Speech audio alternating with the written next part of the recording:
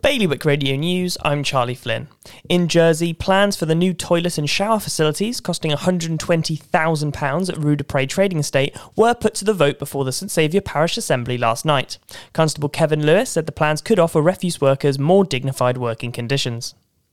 Guernsey's Policy and Resources Committee say an attempt to increase corporate taxes for the foreseeable future will leave the bailiwick in uncertain and uncharted territory. A £300,000 boost for Jersey's under-pressure maritime sector has been welcomed by local fishers as an important first step as they battle against rising costs, red tape and the impact of Brexit. And finally, the States of Guernsey communications team has come under fire after using the government's social media accounts to share one-sided views on the tax review debate over the weekend. For more on all these stories, visit bailiwickexpress.com.